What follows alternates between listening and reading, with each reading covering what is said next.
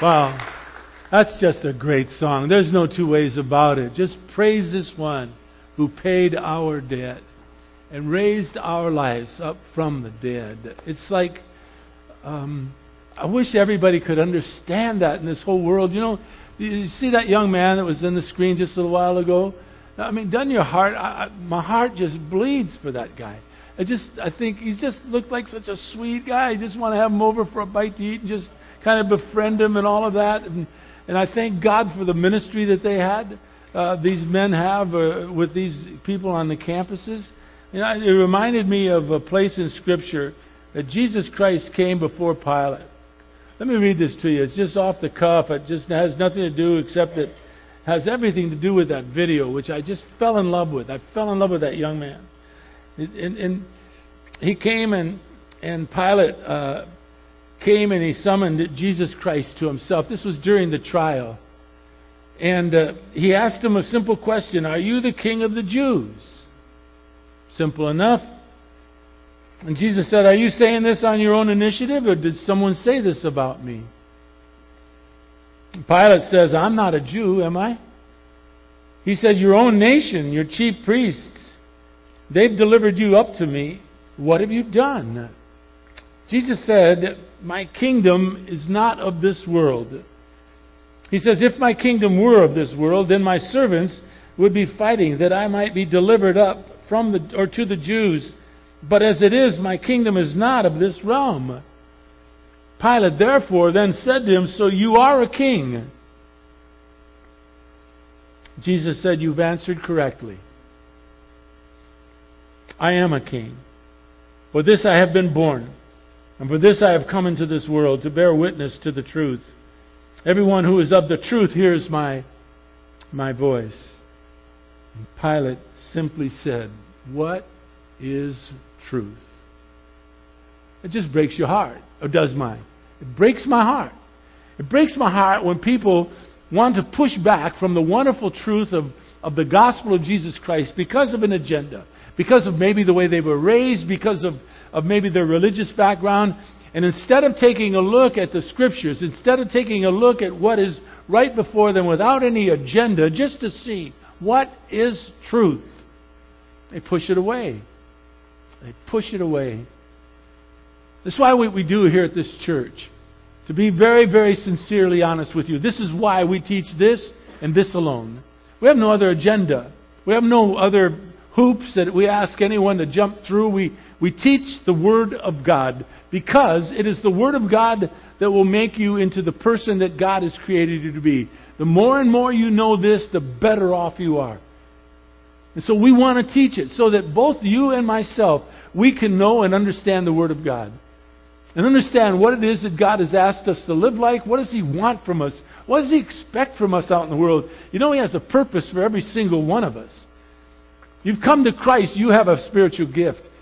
You have a spiritual gift. He has given it to you to use within the family of God so as to build up, to encourage, to make all of us as full and as enriched as we can possibly be. And so what is truth? It's why we open our doors. It's why we have church, so as that you and I might be able to understand truth as the Bible teaches it. And so we don't vary. We don't vary from what our Lord taught long ago when He taught the disciples and the apostles. And they taught people, and then we teach on it goes. It's never changed. It's never changed. Truth, our Lord says He is the same yesterday, today, and yes, forever. So we try to teach that. We are in now 1 Peter, the 5th chapter, and I want to confess to you that I've, for the first time in my ministry life, I've manipulated trying to get through the Bible. I'm trying to stretch it. I'm confessing to you because it's bothering me at home. If I finish today, then I have 3 more weeks. What do I do with the other 3? If I can make it stretch to the end, then I've done well. But how thin can I stretch this? I don't know. So I'm having a problem. First time ever in ministry that I'm having this particular problem. I've always finished the book when it was done, and moved on to the next. But I don't have a next to move on to. I'm kind of stopped, so to speak, a little bit, and so I'm in this dilemma, and I'm taking you with me. And if it seems that we're going really super slow now, I ask your forgiveness, because we're going really super slow right now. It's the first time I've admitted it, but it's the truth. In the past couple of weeks, we've been learning from Peter about attributes that could change your and my spiritual lives. Now, Peter has taught us something very specific in this book of 1 Peter. As you well know from the very beginning, for those of you that have been with us, you know from the very beginning he was talking about those who were suffering, those who were going through difficulties. Because what had happened at first in the writing of 1 Peter, Nero was burning down Rome, and he was blaming it on the Christians, especially the Jewish Christians, and they were being persecuted so much so that they had to leave Rome.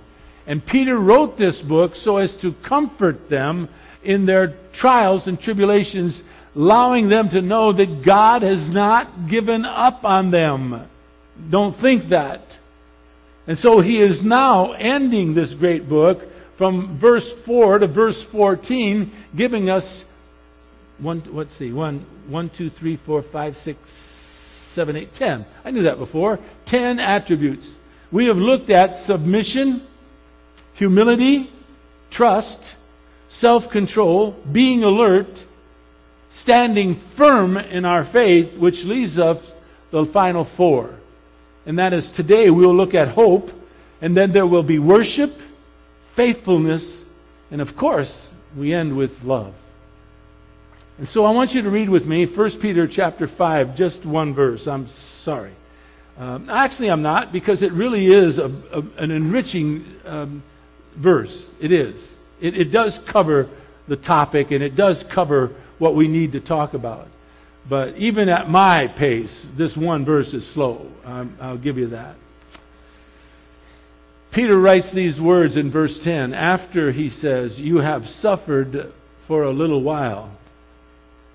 The God of all grace, who called you to His eternal glory in Christ, will Himself perfect, confirm, strengthen, and establish you." As you can see, what Peter is doing is he's talking about the original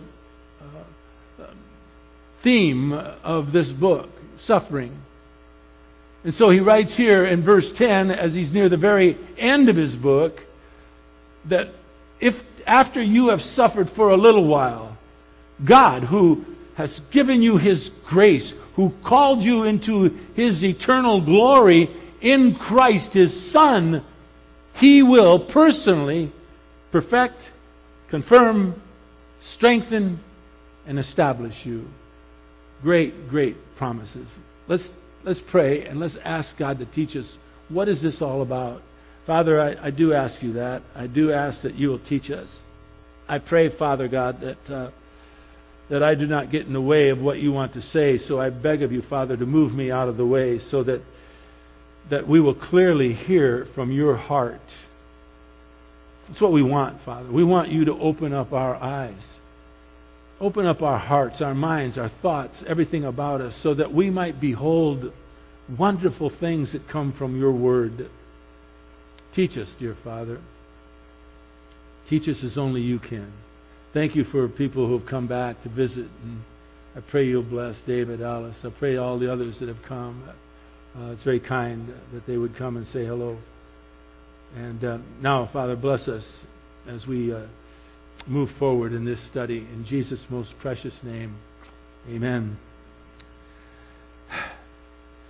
What Peter is saying is, it is with great hope that the God of all grace, as it says here in verse 10, will accomplish in your life what He has promised.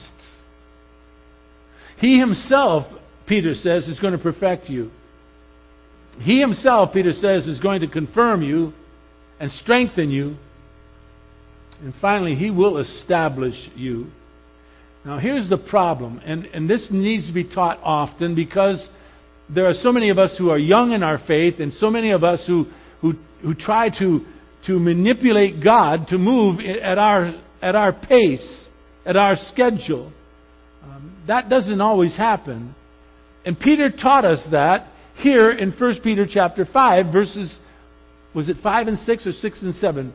It is 6 and 7. He taught us that. He said these words. Excuse me. What did he make? Those you didn't get any of the. If you weren't here for breakfast, you didn't get. What are they called? Cinnamon rolls. Good Lord! I just tasted it again. How gross is that? But it was worth it even the second time. He taught you and me, Peter did, so that we would not be confused by this whole timing of God. In 1 Peter 5, verse 6, he says, humble yourself, right, under the mighty hand of God, right, so that He might exalt you when? When? At the proper time. That proper time is not your proper time. It's His proper time. Knowing that you and I would become anxious over waiting upon God, humbling ourselves under His mighty hand so that He'll exalt us at the proper time, He then says, next verse, cast all your anxieties on Him. And the reason you can cast all of your anxieties on Him is because what? He cares for you. Now that's either true or it's not. And the sooner you and I come to understand that God, even in the midst of difficulties, even in the midst of trials that we might be going through, or they'll come our way, or we've been through, when we can understand without a shadow of a doubt that He cares for us, you've got the hope that is needed to move along in your faith, our faith. And so this is going to be a tremendous little journey in the next 30 minutes or less that's going to teach us about hope. Hope is because God ultimately cares for us.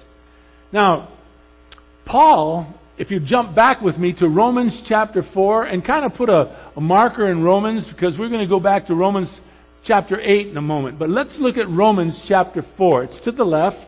It's not that far. It's if you get to 1st or 2nd Corinthians, after 1 Corinthians comes Romans. And look at chapter 4. Paul clearly shows us the promises of God and the hope that we have in His promises. And he uses Abraham. And he uses the issue of Abraham when God had promised Abraham a son. And Abraham was getting older by the day. And so it says in chapter 4 of Romans, verse 18, in hope against hope, Abraham believed.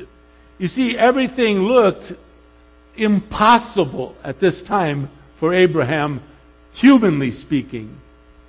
Hope against hope, Abraham believed so that he might become a father of many nations, according to that which had been spoken, so shall your descendants be. God made him this promise.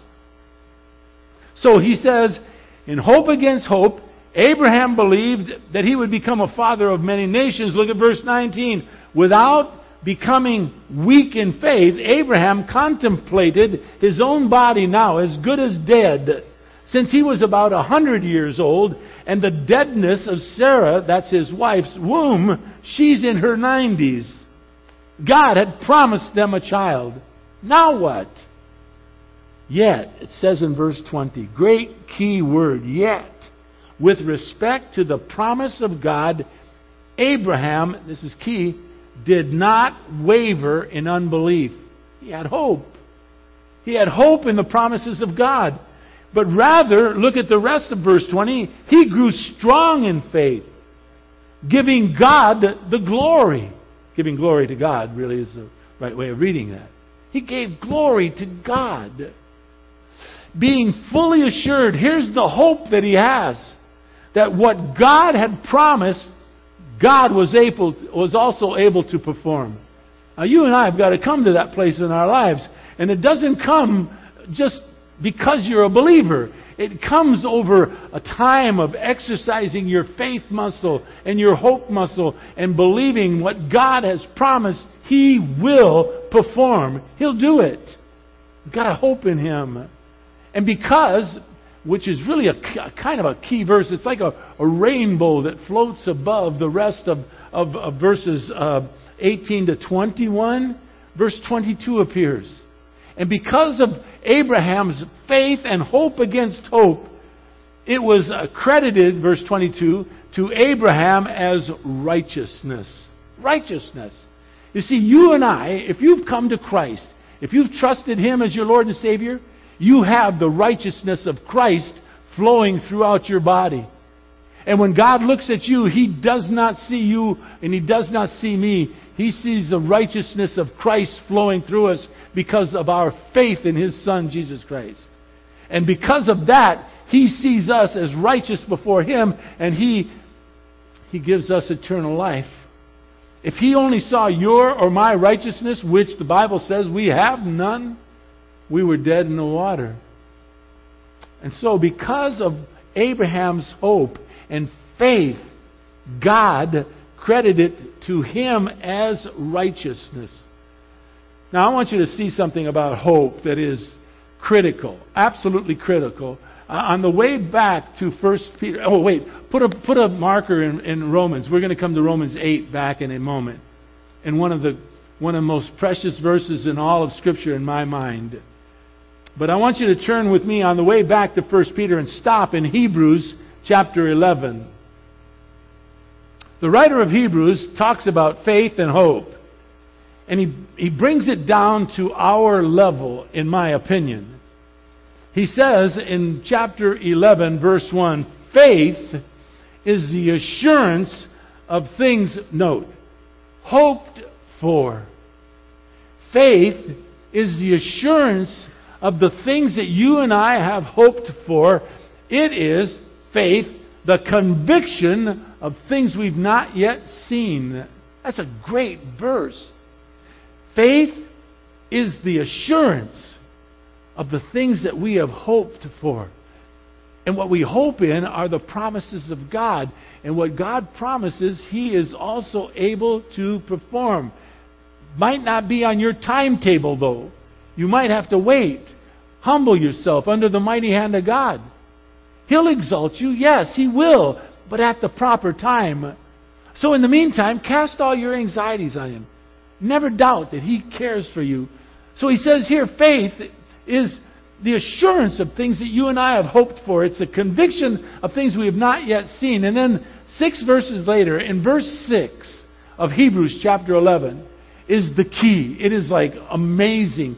Because we are told without faith, this faith that you and I have, it's impossible to please God. Faith is the key that opens up every door to the whole mysteries of God. Hope and faith. Because he says the one who comes to God, I'm still in verse 6 of Hebrews 11, the one who comes to God must believe that He is, and that He is a rewarder of those who seek Him. Some of the key words in this are seeking. It is one thing to know God. It's one thing to come to church. It's a whole nother ball game to seek Him with your life, with your lifestyle, to make Him a part of the things that you do in your life. It'd be a great practice to try to narrow things down where we're moving. So we are getting rid of stuff. My wife loves to get rid of stuff. When she throws it, I go look through the garbage and say, oh, wait, I need that. Oh, and I need that. I hate throwing things away. And God wants you and me to get rid of that stuff that we don't need and boil it down to the very essence of life. To understand how to live for Him and to live for Him in such a way that you have made Him a priority in your life. So He wants to reward those of us who seek Him. Seek Him. It's key. Now the rewards are myriad. The rewards that God wants to pour out in your life and my life, myriad.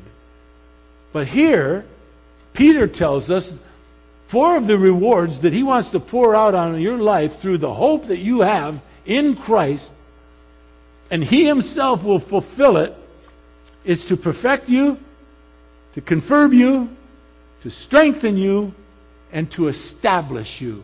That's a promise from God. What God has promised, He will also perform. So it's just a matter of time. When will He do these things in your life and my life? Our hope in God, folks, is the most it comes through His most marvelous Word. That's why I said earlier, this is everything to us in the church. It's everything. I pray that we'll never change from the fact that we are a church that teaches the Word on God unashamedly. We have no other hoops that I know that we jump through. We do other things. We cook breakfasts and we have studies and we do all of that. But this is the essence of our church right here. Bottom line, this is it. Everything to us. And I'll never forget, I told you this story before. I'm going to say it again, I guess. I guess I am. One of my friends who came to church and never came with his wife. She didn't want to come because she went to a denomination. I won't tell you what denomination is, but it was a liberal. I mean, liberal. It was of no value. No value. Might as well just join a country club. And so she didn't want to come to this church because she heard about me, and she didn't want to come in here. And he brought her once, and he said, I said, well, how did she like it? She said it was okay, but she doesn't think she'll come back because all it is, she says, is a Bible study. Really? That's exactly what it is. It's a study of the Word of God. Church is to be a place where you and I learn about the intricacies of our God. And so that we have someone, like now we have Pastor Mark and Pastor David, who's going to teach you the wonders of God's Word. And they will bring forth the very essence. And we have young men like Michael. And we have a young man like the guy that came here last week, Steve Hogan, who will teach us the Word of God. And that's what we do here at this church. We're not going to do a lot of stuff. And you should thank God for that. Absolutely, utterly thank God that this church is a church that teaches the Word of God. And I'm sure you do. You wouldn't be here for this long if you didn't. That's the truth. And so we have this hope that we will build into our lives, and through our faith, as we just saw in Hebrews chapter 11, verse 6, it would be impossible, utterly impossible, to please God. So hope is essential. It's critical in your life, in my life. It drove Abraham to do great things, to believe God in his hope against hope, knowing that he was, unable to have children anymore at 100 years old, yet because of his hope, God gave him righteousness and also his son. Hope is what provides every believer the confidence that even after the troubles, the difficulties, the trials of life, we can still count on God to glorify and to bless us. Now I want you to turn back, please, if you would, to Romans. This time chapter 5, and then we're going to look at chapter 8. So just stay here for a moment. We'll come back to 1 Peter, but in the meantime, I want to share some things about hope. In Romans chapter 5 and verse 5, it says, hope does not disappoint. Well, you can see why I turned you there. Hope does not disappoint. Because, here's why. The love of God has been poured out within our hearts through the Holy Spirit who has been given to us. So our hope is in the promises of God. Your hope, my hope is the same hope that Abraham had.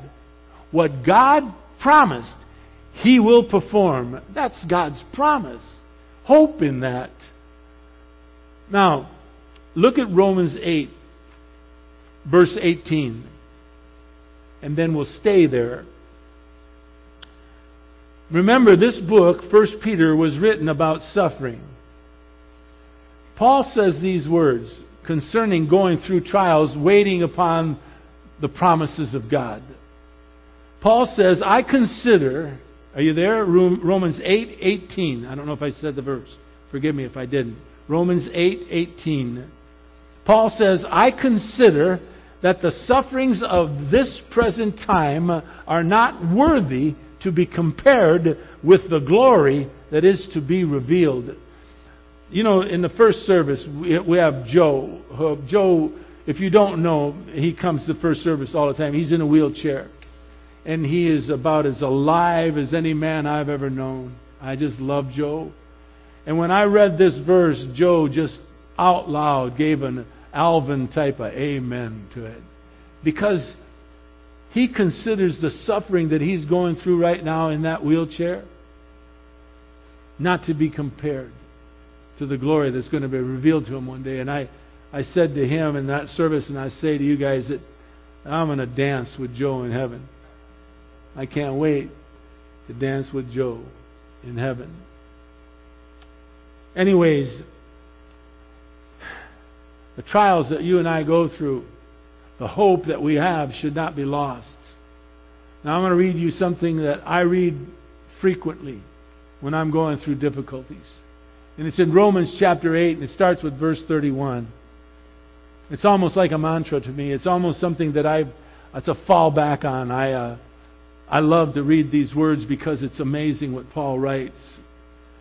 Listen to verse 31. He says, "What then shall we say to these things? If God is for us, who can be against us?" I mean, now that's in and of itself enough. If God's for you, who in the world can be against you? The answer is nobody.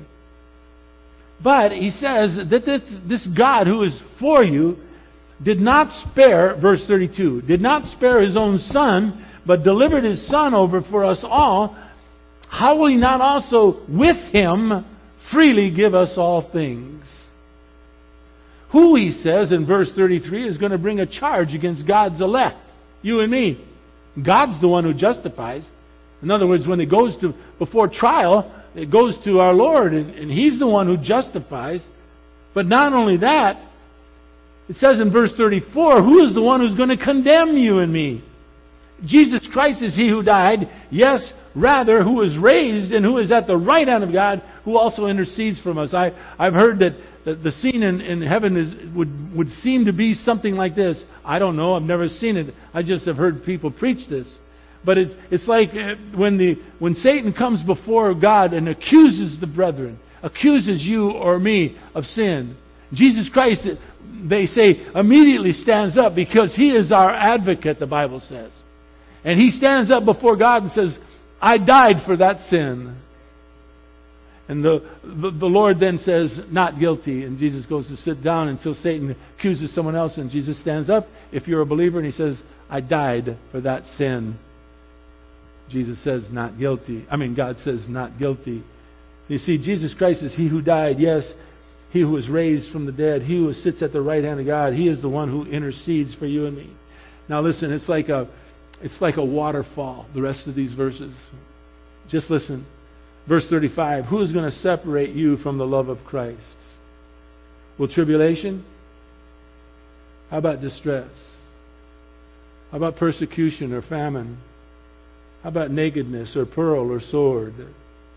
Just as it is written, for your sake we are being put to death all day long, and we are considered as sheep to be slaughtered. But, verse 37, but in all these things I love how Paul writes this. It's not we conquer. Paul says we overwhelmingly conquer through Him who loved us. And then Paul writes a word that is very familiar to him. I am convinced, Paul said. I'm convinced that neither death nor life, nor angels, nor principalities, nor things present, nor things to come, nor powers, nor heights, nor depths, nor any other created thing is going to be able to separate you from the love of God which is in Christ Jesus our Lord. I just felt almost compelled to say, if you're visiting and you do not know Jesus Christ, that's who He is. Trust Him with your life. Trust Him with your eternal life. Trust Him. What's going to separate you? What are your fears, folks?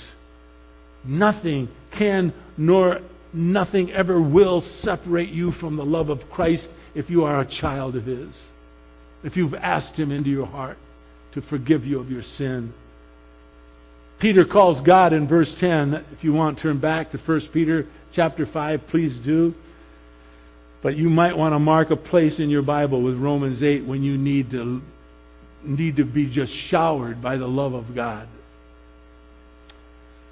In chapter 5 of 1 Peter, verse 10, Peter calls God the God of all grace.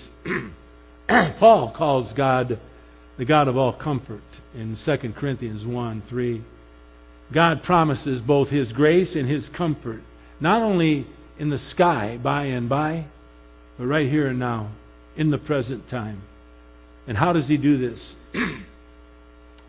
I'm sorry, I got a little catch in my throat. If you promise not to tell, I got a, what do they call those things back there?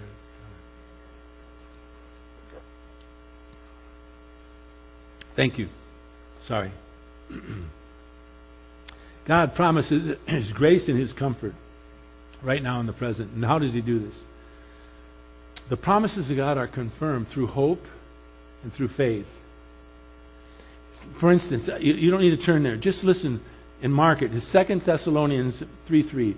He says, "The Lord is faithful." That we know. "And He will strengthen and protect you." That we believe. From the evil one. That is a fact of the Word of God. What God has promised, He will also perform. Well, here in verse 10, Peter describes the promises that God says He will give to those of us who know and love Him. He will perfect us. He will confirm us. He will strengthen us. He will establish us. He will do these things so that our walk with Him matches our talk. I mean, there's nothing worse than a Christian that blah, blah, blah, blah, blah, all about Christ, blah, blah, blah, and you watch them live out in the world and they're just not living it. These things will help you and me live it. First, He's going to perfect you and me. That's His job, not ours. He Himself will do it. Listen to this great hope that you and I have in Christ. I've got so many favorite verses. I ask your forgiveness that I say this too much. But it's one of the places in Scripture that when I write a letter to someone, I normally write down Philippians 1:3-6. It basically says this: "I thank my God in all my remembrances of you." When I'm there in Oregon, you can bet your dollar, you don't bet as a believer, do you? You can be assured that this will be what I'll be praying for you. I will remember the wonderful times that we've had here in this building and other places. Brandon, I'll remember that beautiful smile of yours. Dude, you got it. No wonder you have such a pretty wife. I thank my God in all my remembrances of each one of you. Now listen to what Paul says. "I will always be offering up prayers with joy in my every prayer for you all." You can bet your boots. There I went and did it again. But you can be assured that when I wake up on a Sunday morning, the first thing that's going to come to my mind will be this church. And I'll thank God for its remembrances, and I'll be praying for you. That God will bless you mightily. He says, I'm going to do this in view, verse 5, in view of your participation in the gospel from the first day until now. We've done that. We've done that by the grace of God. Then Paul says that famous word that he loves to say, I am confident. Paul says, I am confident of this very thing, that He who began a good work in you, here it is, will perfect it until the day of Christ. What God has begun in your life, what God is doing in my life, He is perfecting it until the day of Christ. And I am growing and growing and growing, and so are you, if you eagerly wish to seek Him and have hope in Him and trust in Him and have faith in Him, because without our faith, it's impossible for us to please God. So he is confident, Paul is, that of this very thing, that God who began this good work in you is going to perfect it until the day of Christ. He is the one who does it. You don't have to do it. You just seek Him with your heart. Well, let me just read this, and then I want you to turn to 1 Corinthians chapter 1. 1 Corinthians chapter 1. Let me read you James. It says, Consider it all joy, my brethren, when you encounter various trials, knowing that the testing of your faith will produce endurance, and endurance will going to have its perfect result, so that you might be, here it is, perfect, complete, lacking in nothing. That's God's job, to perfect you and me. He also confirms within us this very essence of who He is. In 1 Corinthians chapter 1, this is a precious place in the Word of God. Listen to Paul. He says, I thank God. He starts this place off in 1 Corinthians chapter 1, verse 4, much like he does Philippians 1, 3. He says, I thank my God always concerning you for the grace of God which was given to you in Christ Jesus. That in everything, Paul says, you were enriched in Him in all speech and all knowledge, even as the testimony concerning Christ was confirmed in you, so that you are lacking in nothing. You are not lacking in a gift, awaiting eagerly the revelation of our Lord, who will also, here it is, confirm you to the end. Not only confirm you to the end, but confirm you to the end blameless. Blameless, folks, in the day of our Lord Jesus Christ. You believe God in His Word says that you have been confirmed in Him, and He only finds you blameless because of the righteousness that is flowing through your body because of Christ. He not only does that, will He perfect you and confirm you, He also will strengthen you and me.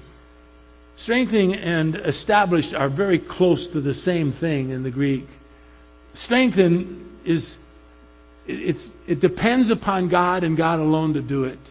Listen to what he says in 1 Thessalonians chapter 3, verse 2. He says, I sent you Timothy, our brother, and God's fellow worker in the gospel of Christ, to strengthen and encourage you as to your faith. It is the gospel. It is this, the teaching of the Word of God, that will strengthen you. Nothing else. Nothing else will make you strong as the Word of God will. Get to know it. Get to understand it. Study it. Make it a habit to, if you can, get a Bible where you feel comfortable writing in it when you take notes when Mark will be teaching you. And you can write down things that you learn from the Word of God. I would really encourage you to do that. And Peter closes out these blessings by saying that the Lord God Himself will not only strengthen, but will establish you. And in Romans 16:25, he tells us how. He says, to Him who is able to establish you and me. How? According to my gospel and the preaching of Jesus Christ. You see, key to a church, to any church, every church, is the teaching of the Word of God. It will do what God has asked it to do. It will perfect you. It will confirm you. It will strengthen you. And it will establish you in the faith. Paul tells us to be on the alert and stand firm. He says that in 1 Corinthians. In Ephesians, he says, be strong in the Lord and the strength of His might. And I want to close with this prayer by Paul for you and for me. You can either turn to Ephesians chapter 3 and read it with me, or you can just close your Bibles and listen as we pray. It's not often I pray a prayer from someone else's words, but this is from Paul, whom I love with all my heart. And I pray this along with Paul for you, that Jesus Christ may dwell in your hearts through faith, and that you, being rooted and grounded in love, may be able to comprehend with all the saints what is the breadth and the length and the height and the depth, and to know the love of Christ, which surpasses knowledge, that you may be filled up to all the fullness of God. I pray that you stand in that truth, people. I pray that you love the Lord with all your heart, with all your strength, with all your might. I pray that this church will flourish. I'll be here for 3 more weeks. I'm not saying my goodbyes yet, except that I'm just doing it incrementally, because the last day is going to be a mess. You might just want to come and watch me cry. Not like you've not seen me cry before. Anyways, couple things. We're going to have prayer over here as soon as the service is over. If you need any prayer requests, anything that we can pray for you about, please come forward to these dear people and they'll pray with you. Secondly, Pastor Mark is having a meeting upstairs. We have pizza. Can't beat that. And he's going to speak to us a little bit and get to know him a little bit. So if you have the time after this service, just go upstairs and follow your noses. You'll be able to smell the pizza, I believe. and enjoy Pastor Mark. Thank you for everything you mean to me, every single one of you. Thanks for coming. It's very kind of you. Father, we want to thank you for this day. We thank you for men like Paul and Peter and John and James and Matthew and all those dear, dear men who gave of their hearts and their lives, Father, to proclaim the gospel of Jesus Christ so that we, right now, would be able to understand what is the breadth and the depth, the height, and everything about your word, Father, so that we could love you and understand you.